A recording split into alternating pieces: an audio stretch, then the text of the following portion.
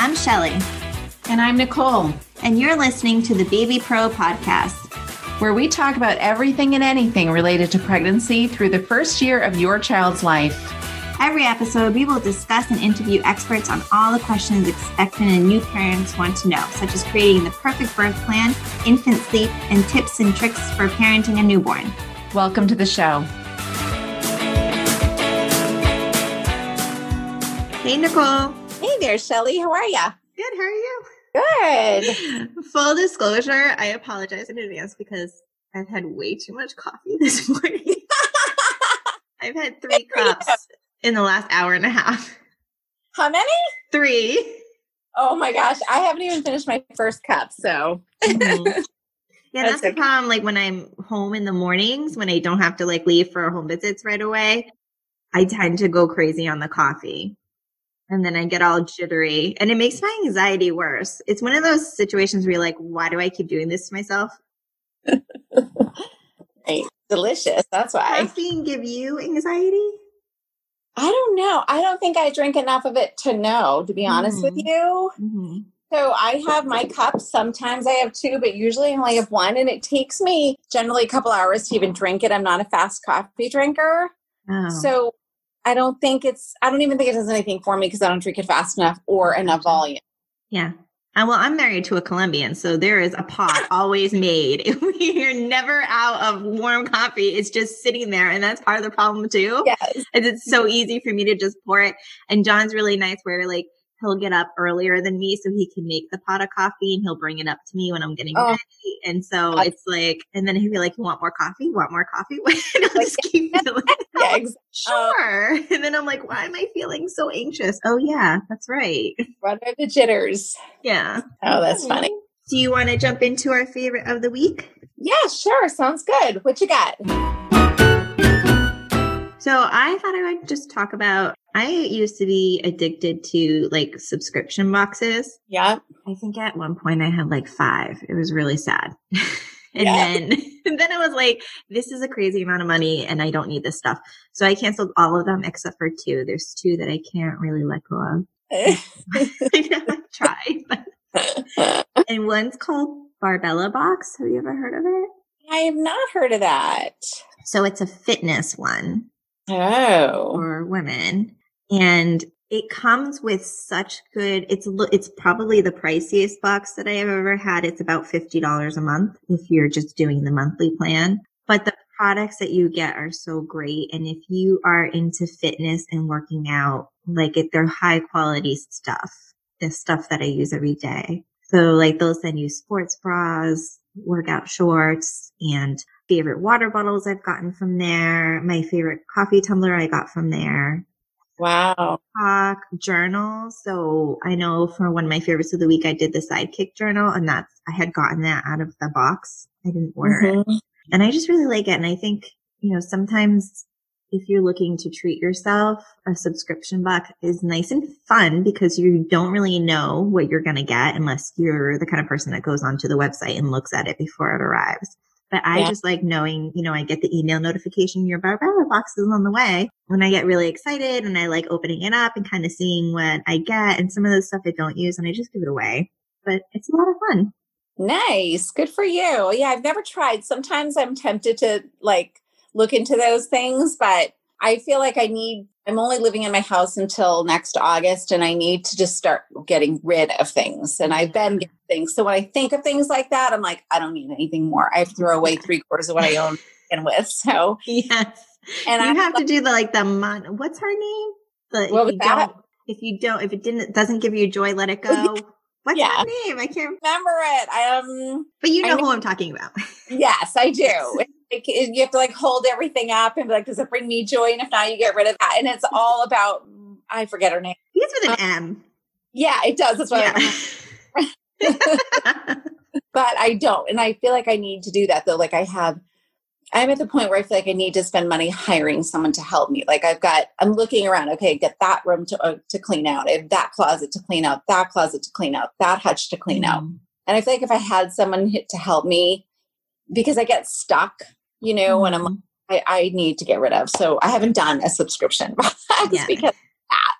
That's like the last thing that you need right now. Right. More stuff. Yeah, exactly. You should look in. I know it's hard with COVID, but you should look in to see if there's like a teenager that just wants a little extra spending cash that will come over and help you throw crap away. Are we swearing? I can't decide if we're allowing swearing on this podcast. I mean, I swear quite a bit, and I'm sure I've sworn on this before. So if it's allowed, Let's just say we're allowed to. Okay, good. Better. And if there are parents out there that don't swear like ever, how do you do that? That's right. Let us know.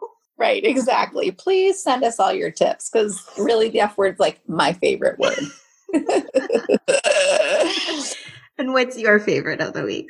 Well, I was saying to you before, we've talked about like financial planning, and I being a single mom, I have to be really careful with my income. And one of my ways of income is I'm a real estate agent. So money is not steady. Money is not weekly. Money is sometimes, and sometimes it's really fruitful and sometimes it's not. And I've had a good fall. So I've had a few closings this month, and I have a couple more to go even before the year closes. But I need to be prudent with my money. And one of the financial advisors or gurus that I follow is Dave Ramsey, and I follow him on social media. I listen to his podcast. He wrote The Total Money Makeover. You actually introduced me to him years ago, Shelley. Mm-hmm. And his plan makes sense. And I don't know anyone at all done his plan that it has not beautifully worked for. So people are out of debt. They have a savings account. They're paying cars off in cash, for example. So I was listening the other day to a podcast, and I had one of my books out, and I had my notebook out, like my financial notebook where I do all my stuff. And yes, I still am old fashioned, have a notebook. It just works for me. It does. And I was thinking, oh, this is definitely such a good plan. And this is the plan for financial freedom. And that's the most important thing for me, because having your money well done is freedom and choices for you. And having it not well done is jail. It's like prison and financial prison. And I don't want to be there. So anyway, that's my favorite of the week, is the Dave Ramsey Complete Money Makeover, all of his stuff. Yeah. And I love Dave Ramsey. And I knew that he would be perfect for you too. And, his advice is sound, and it does take willpower I wouldn't say that I'm completely committed to everything that he says in terms of like, I'm not as strict with his plan. Like, we go out to eat, we go on vacations. We've paid off a ton of debt, but we're like, in his program, he's like, don't go on vacation or anything until you pay off all your debt. Well, we're going on vacation. Right. But it's so good. What does he say? What's that? The borrower is slave to the lender. Right. I think that's what he says. Yeah. It's the truth. So, that's just been huge for me, having survived the last couple of years being a single mom, is by being very prudent in taking a lot of his principles into action for my life. Having an emergency fund is like one of the first thing he tells you to do. And I never had that. And now I do. And very helpful. It's life-changing. And it's nice if you have, like, if your car breaks down, you just have a car emergency. You don't have a car and a financial emergency, because you have that emergency fund where it's like your car breaks down, you just fix your car. Right. You don't have to be like, oh my gosh, how am I going to pay for this? Right. And I do have to wait for my next paycheck or whatnot. So yeah, I do and he is very religious. So there's a lot of religion and Bible quotes in his teachings. And as you know, I'm not religious. So I just kind of like skim over that stuff, but the rest of it is like really good. Yep. Agreed. All right, let's move on to our question of the week. Great. So this week, our question is from a parent who's expecting twins, and she wants to know if we have any tips or advice for breastfeeding twins. You do a lot of that. Talk to me. So yes, so twins can be tricky sometimes if they are in the NICU, because not uncommon for twins to come a little early and be a little premature, and then they're in the NICU to grow. And that can be difficult because depending on what their gestational age is and what their condition is, you may or may not be able to put them to the breast in the NICU. So in that case, or even if you are able to put them to the breast, if they're born premature, then you should be pumping anyway after feedings. Or if they're not able to go to the breast, then pump every 2 to 3 hours until they are, to protect and maintain your milk supply. Be a little creative once, if your baby's born full term or once they're ready to go to the breast, positioning can be a little creative, but that's why you have 2 breasts, right? So you put one on each side. Most parents of twins that I work with start off the first few days to a week breastfeeding one baby at a time. And then once they get more comfortable with latching, they move on to breastfeeding both babies at the same time, which is way easier to get the babies on a schedule and to shorten the amount of time that you're spending feeding. Right.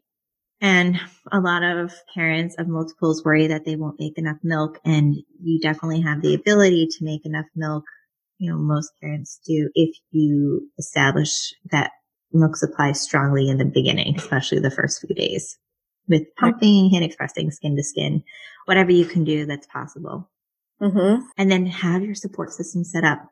You're going to need support if you're raising multiple, for sure. Absolutely. Totally agree. It's a different situation. It just requires more strategy and more support. Yep. Well, this week's guest is Nichelle Clark, and she's going to talk to us about exclusive pumping, and we'll be right back with that. Very good. Hey everyone, I just wanted to chat with you a little bit about one of the biggest obstacles that I see expecting and new families facing when they're having a baby, and that's lack of support and community. I know that having a baby can be overwhelming. There's so many resources out there. Some of them are better than others. You never quite know if you're getting the most updated evidence-based information. And also there's the lack of support. So that's why I created the Baby Pro Bistro. You can join the Baby Pro Bistro and get monthly support before and after your baby arrives.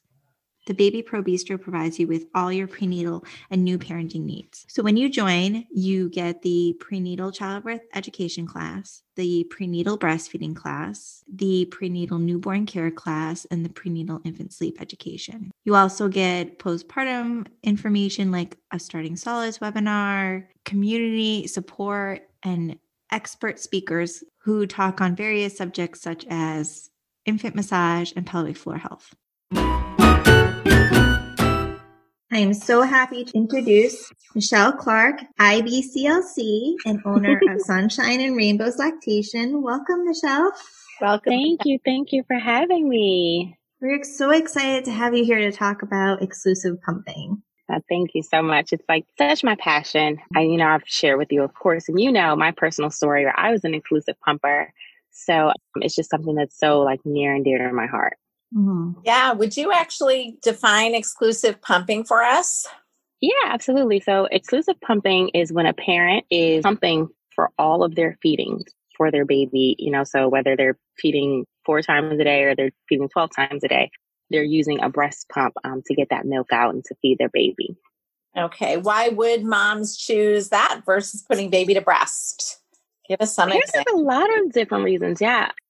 One of the most common ones is because maybe they had a baby in the NICU or their baby had an issue where they couldn't necessarily go to the breast and they, of course, wanted to stimulate their breast, get that milk out. Some parents just choose it like me. I just chose it. It was really what I wanted to do.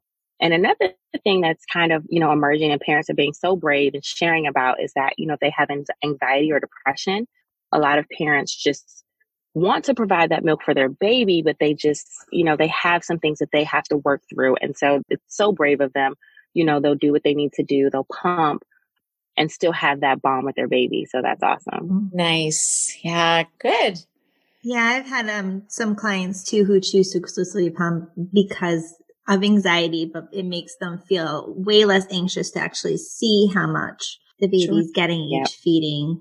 Like I've had a couple families I worked with previous experience of extreme weight loss and hospitalization of the baby due to extreme weight loss. And then when they had their second, they're like, I'm just going to exclusively pump. I need to know how much the baby's getting. I need to know that the baby is getting enough. And that's what worked for them. And that's what made them feel better.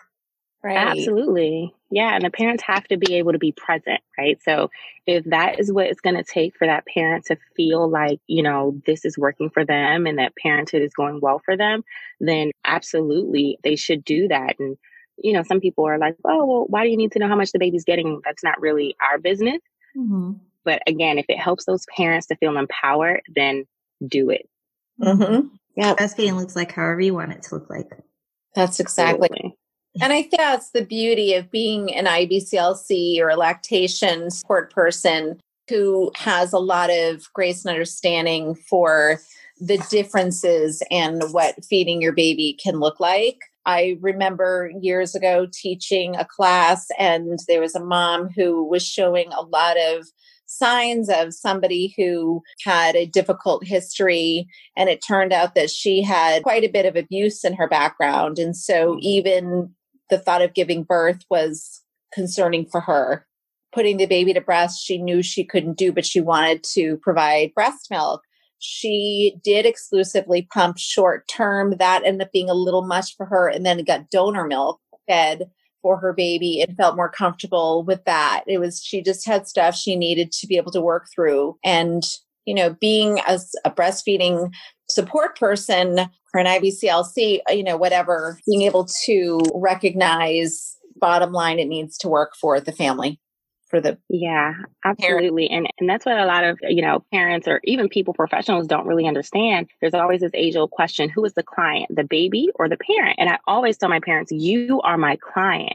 I am here to make sure that you are okay, no matter what breastfeeding looks like for you and your family. So if you tell me this is all that you can do, within this scope, or this is how much you want to do, it's my job to help you get wherever it is that you would like to be. And that doesn't have to look like, I exclusively pumped. I did all my, feedings that way. If you want to pump and take baby to breast, if you want to, pump or breastfeed or nurse and, give formula, that's absolutely okay. And again, I'm here to use all the tools in my toolbox to help you get to wherever it is you want to be.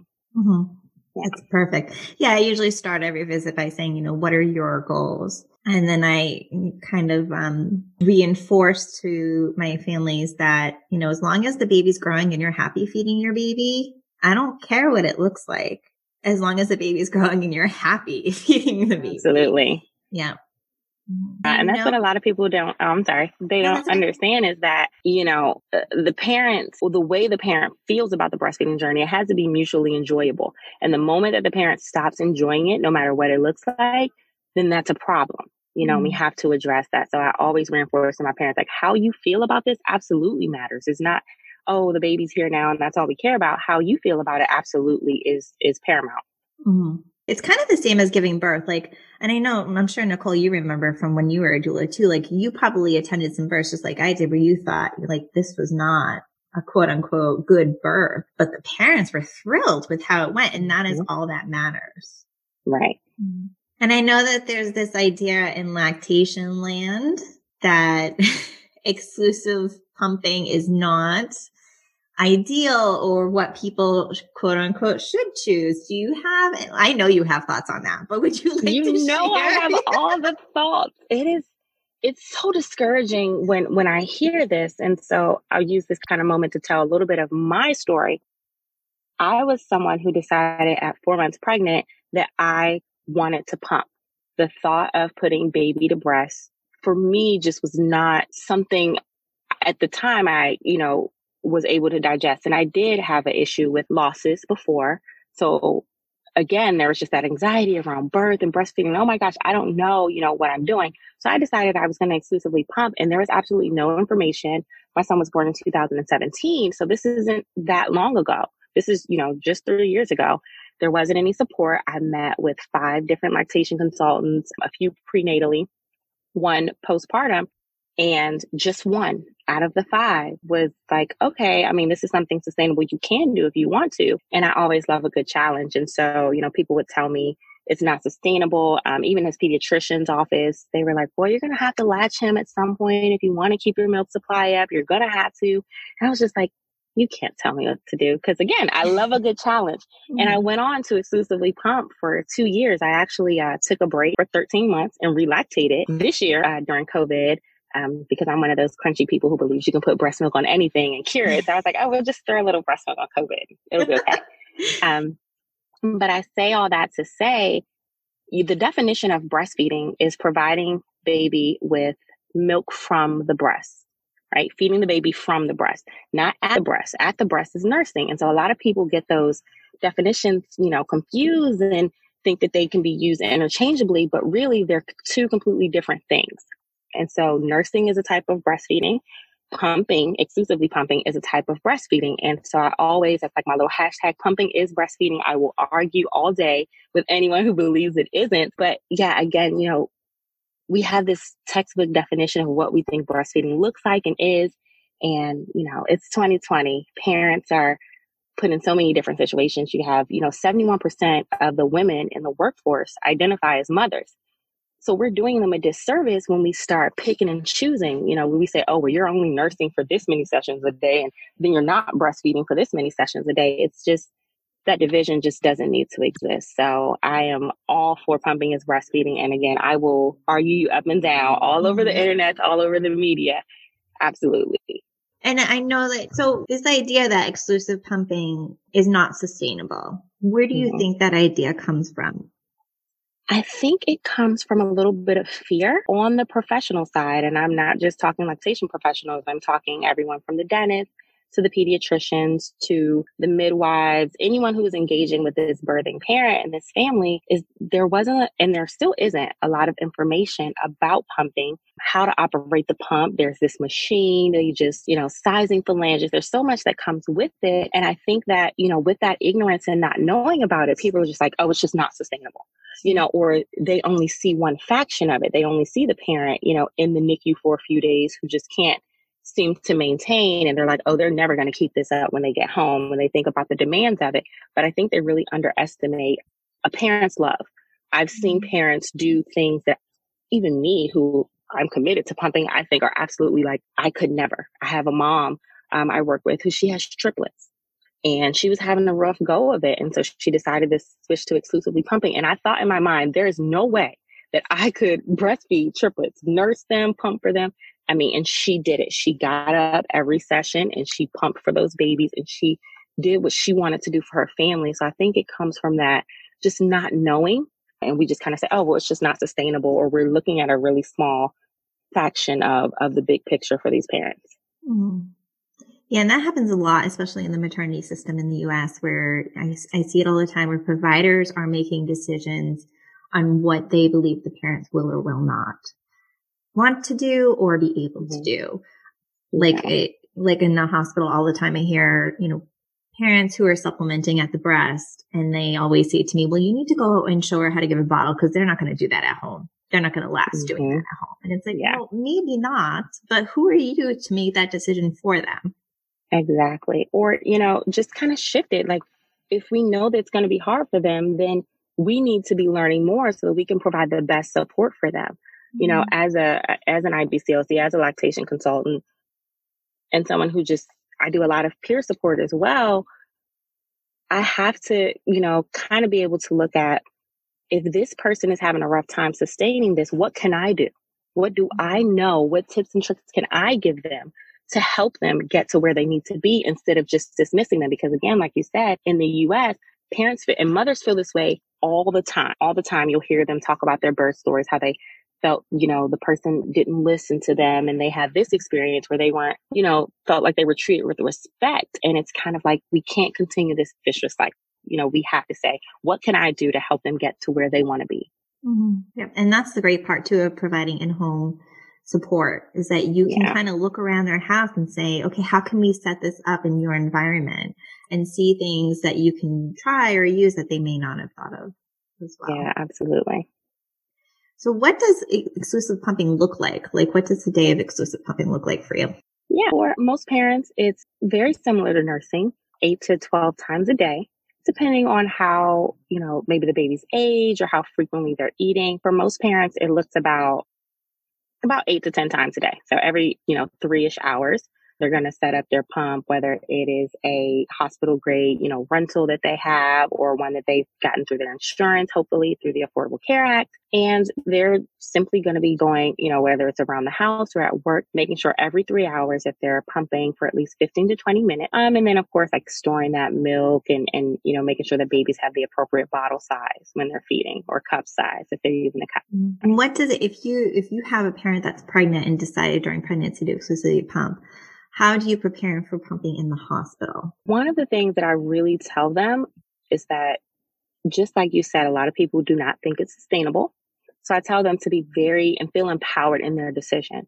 Let their care team know, here I am in Virginia, we're in Southern Virginia, and all of our hospitals have pumps right in the room. They don't have the kits, but they actually have the pumps in the room. And so for, those local parents, I'll tell them, okay, ask them for a pump kit, have them bring it to you, and, you can get started as soon as you're feeling, able to, of course, to move your faculties. But I tell them to, be very firm, let their care team know. I also tell them to do a little bit of research. Know if that hospital has an IBCLC or a lactation support person, maybe get their name. So it's very different saying, hey, can I see the IBCLC, where they go in and say, hey, can I talk to Shelly Taft?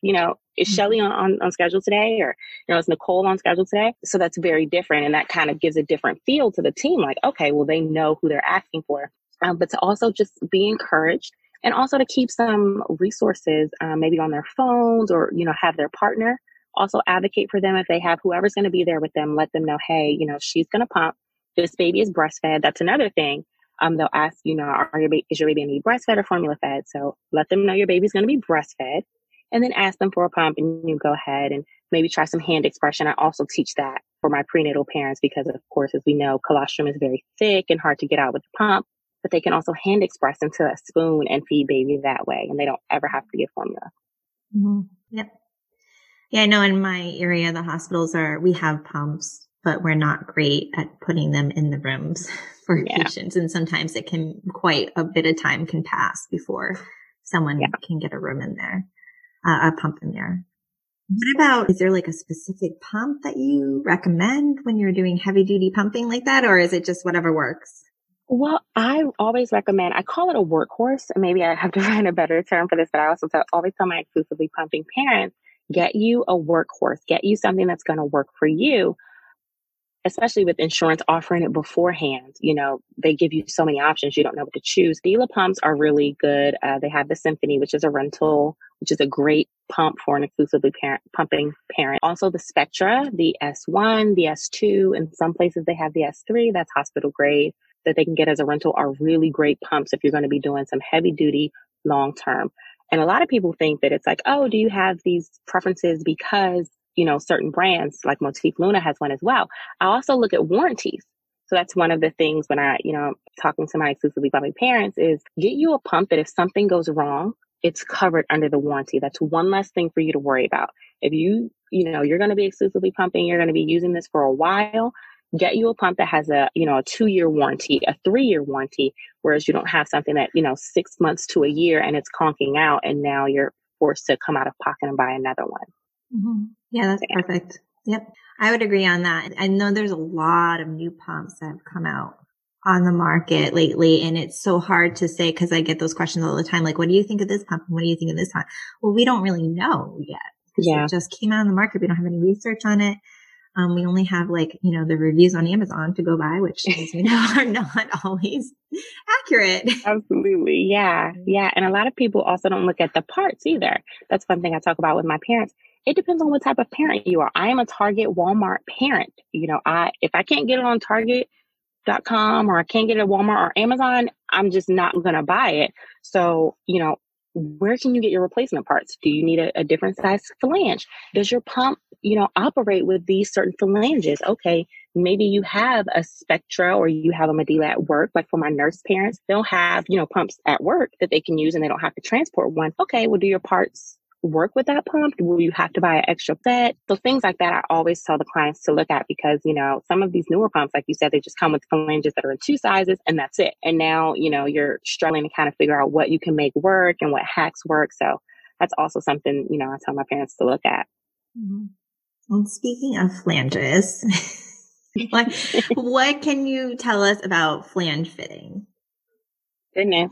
I was just talking about this with a friend last night who was an exclusively pumping IBCLC, Sarah Lester. It's not a magic potion and pill, and I really wish it could. People ask me this all the time about, what do you think about flange fitting? Every breast is different. And I don't mean every set of breasts. I mean, every single breast is different. Parents experience things like elastic tissue. Maybe their nipple tissue is being pulled down at the bottom of the funnel, but the actual cone portion of it, is too big. So now we're looking for, okay, can you put a cushion in this? Can you get another, it's not just simple as like, oh, my flange size is 24 millimeters, but the tunnel is too short. So we look at things like that. So I always tell other professionals, make sure you're measuring, but make sure you're also looking at the fit, like how it looks, but how it feels to the parent and how functional it is. So I do the 3Fs: fit, function, and feeling. Because again, you could measure a nipple and it could be 24 millimeters and that's great. But if it doesn't feel good to the parent, they're not going to continue it. That's that whole it's unsustainable thing. So really, how are they feeling? Okay. Is it working? Is it even getting the milk out? So those are some of the things that I always tell people to look at when they're doing flange fitting. Mm-hmm. And I think it's important to know that not all lactation professionals are skilled at flange fitting, as we know. Yep.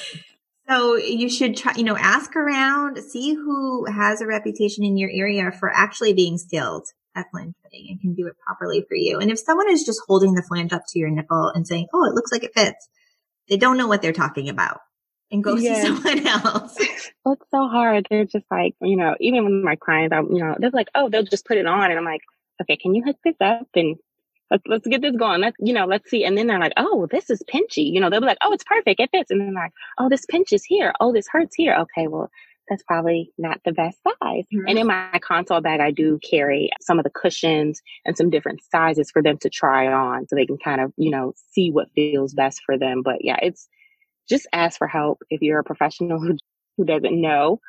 Mm-hmm. You see this all the time. Like when we're in the same Facebook groups, someone will say, hey, a client told me I could post this. What do you guys think about this fit? And you always get people who'll be like, that's perfect. That's too big. That's too little. And it's just like all over the map. It's so crazy.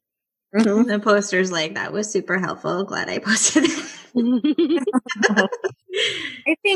I think that everybody breastfeeding should, if they can, get a private consult at home after they leave the hospital for all these things that come up that people might not ask when they're in the hospital and exhausted.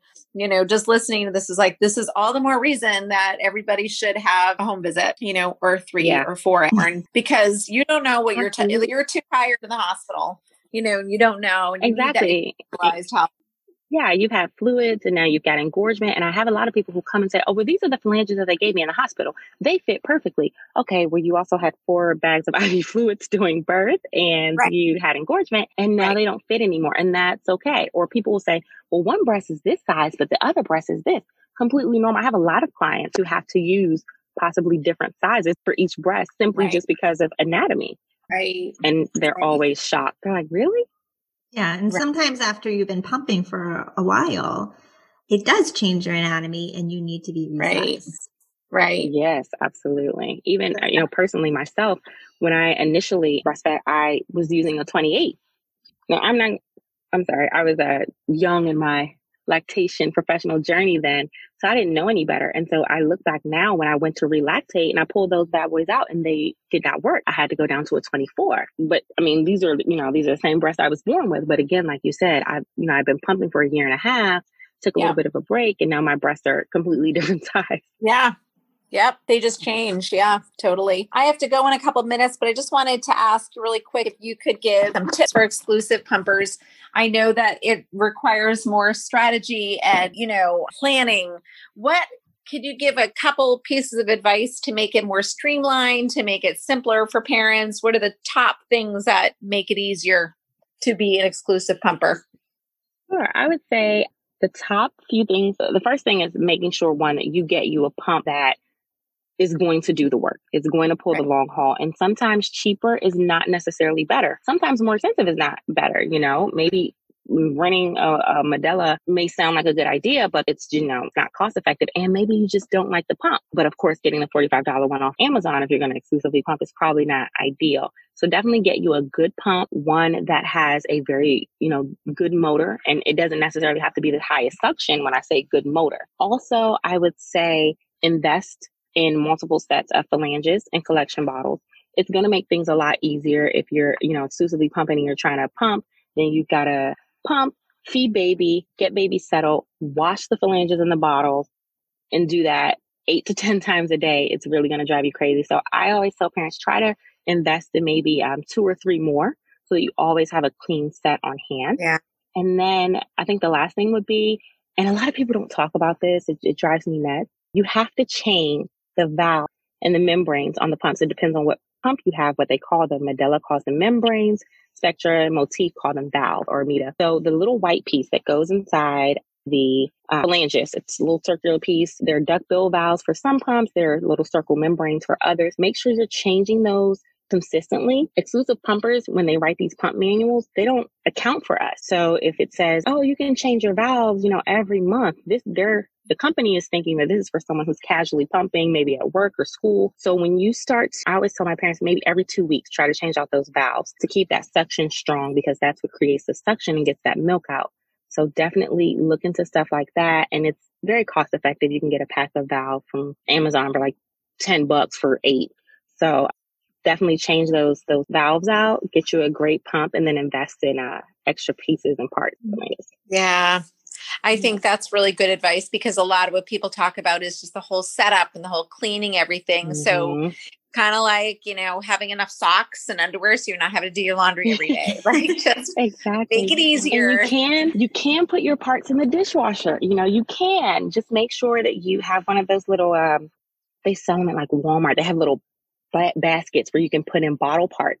Mm-hmm. Get you one of those, put your parts in there, and toss those bad boys in the dishwasher. I mean, maybe you can do a pre-soak if you have really fatty milk. But people are like, how are you washing your pump parts? And I'm like, I put them in the dishwasher every single night. They're like, really? Absolutely. So definitely utilize the dishwasher if you have it. Right. Because having a newborn is so much work. Recovering from giving birth is so much work. Feeding your baby there is work to it, changing their diaper. You want to make anything and everything as easy as possible. Mm-hmm. Absolutely. Yeah. Yeah. I used to call myself like a lazy parent, but now I realize that I was just good at streamlining things. Right. Exactly. Right. Exactly. But why not? Let's make it easier on ourselves. And I think, having enough products to make it easier is so that you're not always having to wash. The baby's crying. You haven't had a chance to pump because you got stuck doing something. Right. Now you've got to wash things. Just, make it easier. Yeah, absolutely. Yeah, I wish I had known about those basket things, because when I had my first, I was really young, and I had this even flow pump, which they don't even make anymore. It was like $30 at Walmart, and it was like this horrible, terrible thing that just went. Yes. And I had an abundant milk supply and an oversupply, so I still was able to pump fine with it. But looking back now, I was like, wow, what a crappy pump I had. And I would throw all the pieces in the top rack of the dishwasher, but sometimes the flange would fall down to the bottom and get melted. Oh my God. Right. I would just Evelyn would be like, why don't you hand wash them? And I'm like, yeah, I'm not doing that. And I just go out and buy another set until it would get melted again. Right. Clearly I was missing the whole basket piece. Yeah. Well, that was years ago. Things have gotten better. Yeah. Totally. Right. Yeah. The advice is better too. All right. I have to hit the road. Bye, Nicole. Bye. Nice to meet you, Nichelle. Congratulations. You as well. Thank you. Bye-bye. What do you recommend for like hands-free pumping? I recommend a hands-free bra for every single parent. I don't care if you're going to exclusively pump or you're only going to pump at work. I recommend getting a hands-free bra. That's something that's cost prohibitive for you. I recommend get an old sports bra, maybe one from like Target or Walmart. They have them really cheap. I had some that were like $2, for $10, and just cut a small hole in there. And then you'll maybe have to cut it a little bit bigger, but you don't want to go too big, and get you make you a hands-free bra There's hacks on Pinterest where you can use your nursing bra to hold the flanges in place just so that you can have more time to spend with baby, because that's one of the things that professionals always say, well, you got to exclusively pump, and they're not bonding with baby. If you have a hands-free pump, both of your hands are free to hold your baby, play with them. If you're at work and your baby's not with you, you can scroll your phone, watch Netflix while you're pumping, and it just makes things a lot easier for the parents. Yes. Again, something that I did not think of when I was young and I would hold with one arm, I'd put it across my chest to hold it in place and type with one hand. I know. I forgot to take mine to the hospital, and I knew I was going to exclusively pump, but completely forgot my hands-free bra at the hospital. And I remember I was in the hospital for 2 days, but that 20 feedings, that's 20 pump sessions. So I was sitting there and I'm like, oh my gosh, just holding me to my chest. And, my husband would hold the baby, but it's just kind of like, okay, I'm kind of just tired of holding these here, but definitely get a hands-free bra. Yeah. And I work with some families where the breastfeeding parent has carpal tunnel. And so that helps too, not having to sit there for 15, 20 minutes and hold things to your breast. Yeah. Yeah. And there's videos on YouTube that show you too how to make your own. I tell families, you don't have to drop $60 on a pumping bra. Just make your own. Right. Yeah. Cut a few holes in it. It'll be great. If you put it in the washing machine, just wash it on hot. And then, the elastic kind of comes back. So, yeah. Oh, that's great. Have you heard of the oxytocin trick by eating chocolate before pumping? Is that something that you recommend? I mean, who doesn't like chocolate? Who doesn't like chocolate? I have not researched the science behind it, but I've heard it. But I mean, it's who doesn't like chocolate? So I'm always willing to tell my parents, listen, we'll try it. Sure, why not? It's for science. You tell your spouse, hey, I need some chocolate for science. It's for my milk. But I have heard of parents doing that. I don't know if it's a placebo effect or something, but they do. Maybe they'll notice a little bit of an increase, half an ounce, a quarter of an ounce here, but whatever works. I just kind of liked the idea of having those little pieces of chocolate lined up. And then every time I went to go pump, being able I get to have some chocolate. Little treat. Exactly. You have to treat yourself because pumping is hard work, and that's another thing that really burns my biscuits when providers are very dismissive of it. These parents are doing hard work. They are it's not a walk in the park. Exclusively pumping is not just it's just easier or, some sort of lackadaisical parent type of thing. It is hard work, and anything that parents can do to kind of, reward themselves or make it easier on themselves, I'm, such a cheerleader for. Yep. What about usually I recommend that there's a hand pump stashed in the car in case they get stuck in a traffic jam or something and they can't get home to pump in time. Is that something you usually recommend? Yeah, absolutely. I always recommend that my parents get one. I'll tell them maybe keep it in their trunk. They don't have to use it. It's a manual pump, and they're really inexpensive. They're about $20, $25, in all the major retailers. But also they're really good for, if on the go, you're walking around the house and maybe, you need to get your extra little pump in. I find that a lot of parents can get a lot more out quicker with the manual once they figure out how to use it. It is a learning curve. For me, I was using mine wrong for 6 months before I realized okay, I'm not doing this right. So like you said, YouTube videos, go to the manufacturer, maybe they'll have something on there, kind of show you how to use it, how to get the most out of it. But even with natural disasters, here in Virginia, within the last 2 years, we've had a few hurricanes. We're coastal, so the power goes out. My Spectra S1 is not charged up and I've got to make my pump break. What am I supposed to do? So having that manual just on hand, we're saying, okay, maybe we don't have power. Maybe something has happened. Maybe we're traveling or, like you said, maybe I'm stuck in traffic. Maybe I'm at work a little bit longer than I thought I would be. Or maybe, my trip took a little bit longer. Let's say you run out with the holidays, hey, I'm just going to go grab something, from the store really quick. It turned into a 4-hour ordeal and you didn't bring your pump with you or you don't have your baby. Just grab that manual, and get that milk out. Yep. And I remember with my third, I had awful even flow pump with my oldest. And then I had the Medela with my second because I learned more. But then by the time I had my third, and I was a stay-at-home parent and I was breastfeeding or nursing. So I just got the Medela. I think it's the Harmony. Is the Medela hand pump? Yeah. And I was really surprised that I got the same amount, if not more, in the same amount of time with the hand pump versus the double electric. And it was so much easier for me to just kind of sit there and not have to lug out the electric pump and plug it up and just kind of do a quick pump going back and forth or have it in the car. So I Yeah, know that even if works you really well. travel too, before I went into lactation, I also have a day job. I work as a defense contractor, and I used to have to travel once a month to Boston, where you are, to Massachusetts, where you are,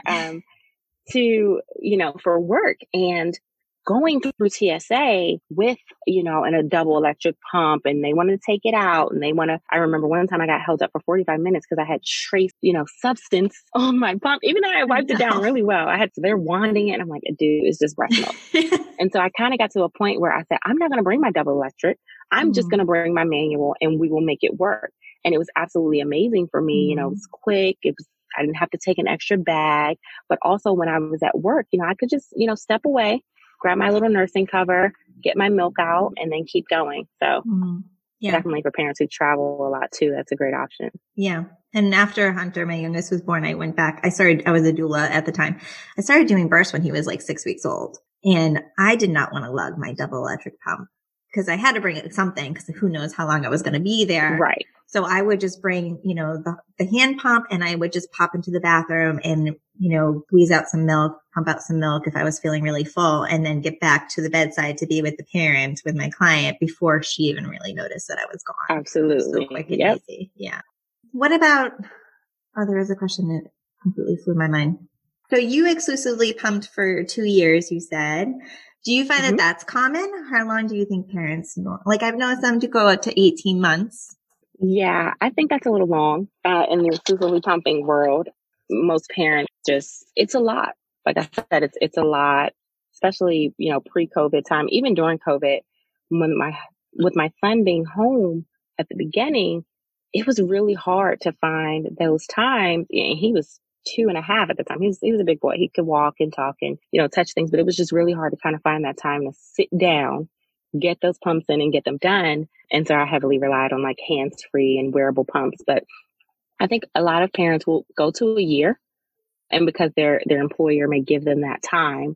So once, their year is up and they don't have those protections anymore under, the labor laws in the US, they kind of switch to maybe they'll pump at home, when they get home with their baby. So, okay, I'm pumping in the evenings and then in the morning before I go. But a lot of parents kind of make it to that year mark. So that's good. And have you heard of there's a lot of talk in the exclusive pumping groups about your magic number? Yeah, I have heard that. I have I'm not really sure about the science behind it. I've always, I've read what it is and how you get there. But one of the things about that who kind of came up with that to actually tell you about it is that getting to that magic number is going to take some time. So a parent who is just delivered and their baby's 4 weeks old really wouldn't be trying to hit a magic number of 6 or 7 or 5 or whatever it is. They want to ensure that they're establishing that milk supply. So I do not recommend that my parents ever start cutting pumps out until about 4 to 6 months of steady, consistent, making each and every one of those pump sessions so that your body can respond to that. Because a lot of times what happens is parents will say, okay, well, I'll get to my magic number, and my magic number is 7 or my magic number is 6. And then, they hit a certain point, like baby turns 6 months, right? And okay, they start introducing solids, but the baby is also still taking breast milk every day, and their supply starts to decrease. And once you kind of get, to those older ages, bringing that supply back really quickly, it takes a little bit longer. So I always tell parents, stay consistent for the first few months. I know it's super hard. And I see those infographics too, where they're like, oh, at 3 to 4 months, you can pump this many times a day. You can start cutting out these pumps. And that's not the truth for every parent. And it may make it seem unsustainable for them. They may be, oh my gosh, my milk is just going away. But it's just because, we can't cut those pumps out too early. But we will get to a point, and I always say, you will get to a point where you'll be able to do it. I promise. Just stick with it, in the early days, and you'll see the reward a little bit later. Yeah, I agree 100%. And I have been coming across that a lot more from the families I work with. Like, oh, I read about this magic number, which for listeners, if you don't know, the magic number is the minimum amount of times that you need to pump to keep up with your baby's supply. So the infographic that goes around often compares like how much you pump each session versus how many ounces your baby needs. And then it tells you like what's the minimum amount you need to pump. So for some moms, it says, oh, you only need to pump like 6 times a day. And for other moms, it's like, oh, you need to pump like 12 times a day, which can be wrong on either end. Right. But I always tell them, because, most of the families I see, they're like 2 or 3 weeks out from the birth. I'm like, it's way too early. We don't even know what really your supply looks like. Like, we have an idea, but right. I'm like, yeah, unfortunately, you still need to stick with that consistency. Yeah. And they get that, of course, we know that breast milk production in the very beginning is hormone driven. So they get to see it and they say, okay, I can pump this much, or I can maybe nurse baby and pump this much afterwards. And then they like, hey, it's been 10 weeks and my supply has just plummeted.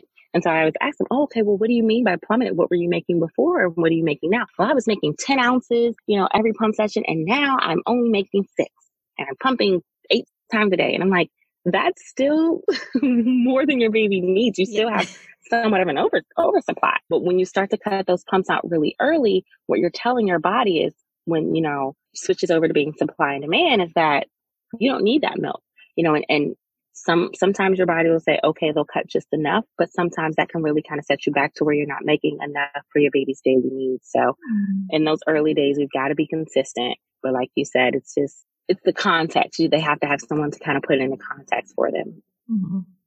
Yep. And feeding amounts too. Like, it's a lot of discussion about appropriate feeding amounts for your baby's age. Because as you know, with bottles, sometimes the baby just keeps chugging. And so I've come across families who are like giving their 3-week-old baby 6 ounces in a bottle, because that's how much they pump. So they think that's how much the baby would get or need to get. Yeah. So it's a lot of education around that too. Yeah. I always try to teach appropriate bottle size. I'll talk to them with it. I'll use the graphics about the baby's stomach, kind of reinforce that. But I also tell them buy this, smallest amount of bottles, or not smallest amount of bottles, but smallest increments of bottles. They have some that are just 4 ounces or 5 ounces, but you don't need one that's, 8, 9 ounces. And a lot of times they see that and they're like, okay, well, it goes up to 8 or 9 ounces. So I should put 8 or 9 ounces in there, or I should be making that much. And so, a lot of exclusively pumping parents don't see lactation professionals, unfortunately. Just because of, and that's our own fault. I feel like, as an IBCLC, I will own that us as a profession, we don't really extend that olive branch that we are there for them. They just think, well, if I'm not putting baby to breast, these people don't care about what I'm doing. And some of us don't think pumping is breastfeeding. So that, doesn't help. But a lot of them, may not see a lactation consultant or a lactation supporter. And I always try to encourage them, if you have questions, you can ask, hey, I see that you are, a CLC. I see you're an IBCLC. Do you offer, advice about pumping and pumping parents if I want to do that, just to reach out to the people in their community so that they're getting, the education that they need and they deserve. Mm-hmm. Yep. And I hear that all the time. And when I work my hospital shift, like when I'm getting a report from the nurses and they'll say, oh, so-and-so in this room is just exclusively pumping. So you don't even need to go see her. And I'm like, excuse me? Yes, I do. I do. Absolutely. She needs support. Yeah. Yeah, absolutely. Absolutely. All right. Is there anything else that you think parents should know about exclusive pumping that we didn't get to yet? I just think and I think they know this, but I think that if you are considering exclusively pumping, absolutely reach out to a pump savvy lactation professional. With everything being virtual now, you can really, I could talk to someone in California, or I'm talking to you and you're in Massachusetts. So all over the world and all over the nation, especially for US, you can reach out to someone who will help you. And just feel empowered in your decision. If that is your decision, then absolutely go with it and get the support that you deserve. I think that's one of the things that I want them to think. I don't want them to feel painted into this corner where, I have to do it this way, or I'm not going to get the support, or I have to do it this way because this is the only way that they're showing me, or, that I see. That's absolutely not true. So just feel empowered in your decision, and you do deserve support. It may be on you to kind of reach out and get that. And we're working on it so that it's spread out. We wish that everyone would be super supportive. But even if they're not, there are places and spaces for you to exist and to get the support that you deserve. Mm-hmm. Right. Exactly. And again, like, don't be afraid to ask whoever you're reaching out to, like, do you have experience working with exclusively pumping parents? Or asking friends that you have, that that are exclusively pumping, who they worked with anyone. And I'm sure there's Facebook groups too. Yeah, absolutely. Okay. And tell us where people can find you and connect with you, find out more about you. Yes. So you can find me on, I'm a millennial at heart. Well, I'm a millennial, but I'm such a millennial at heart. So you can find me on Facebook or Instagram. And my both on Instagram and Facebook, it's SonShine and Rainbows Lactation. That's SonShine spelled SON, like my son, Shine and Rainbows Lactation on Facebook and Instagram. And my website is saying www.sonshineandrainbowslactation.com. And Nichelle, are you offering virtual consults right now? Absolutely. I do. I offer virtual, prenatals for my local families. I do in-home. So if you're in Southern Virginia, that's Hampton Roads. Everyone from Southern Virginia will know where Hampton Roads, if they live in Hampton Roads. But I do in person with proper PPE, depending on the issue that baby's having, if it's something that I need to see them. But I'm absolutely doing virtual consults. So you can definitely reach out to me. Mm-hmm. And definitely do. Yes. If you're having an inclusive pumping question, I have a little bit of something for everyone. If you have a latching question, absolutely reach out to me. I support all parents across the spectrum, and we'll find something that works. I have something in my toolbox for everybody, I think. A little bit of something.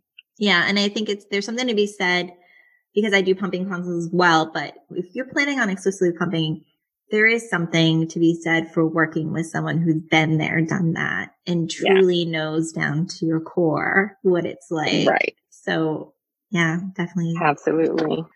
All right. Well, thank you so much for joining us. This was awesome. I'm so glad that we're continuing to get this message out there that exclusive pumping is breastfeeding. Yes, it is breastfeeding. And anyone who tells you it's not, if someone's telling you it's not, just tag me in on Facebook. I just will troll them. I will argue with them until I'm blue in the face. Absolutely. Pumping is breastfeeding. We're doing this. We're all in this together. We don't need any inside the breastfeeding circle, anything to divide us or pit us against each other. We have enough of that. So definitely we're all one team, and exclusively pumping is breastfeeding. Absolutely. Okay, thanks. Bye. Bye.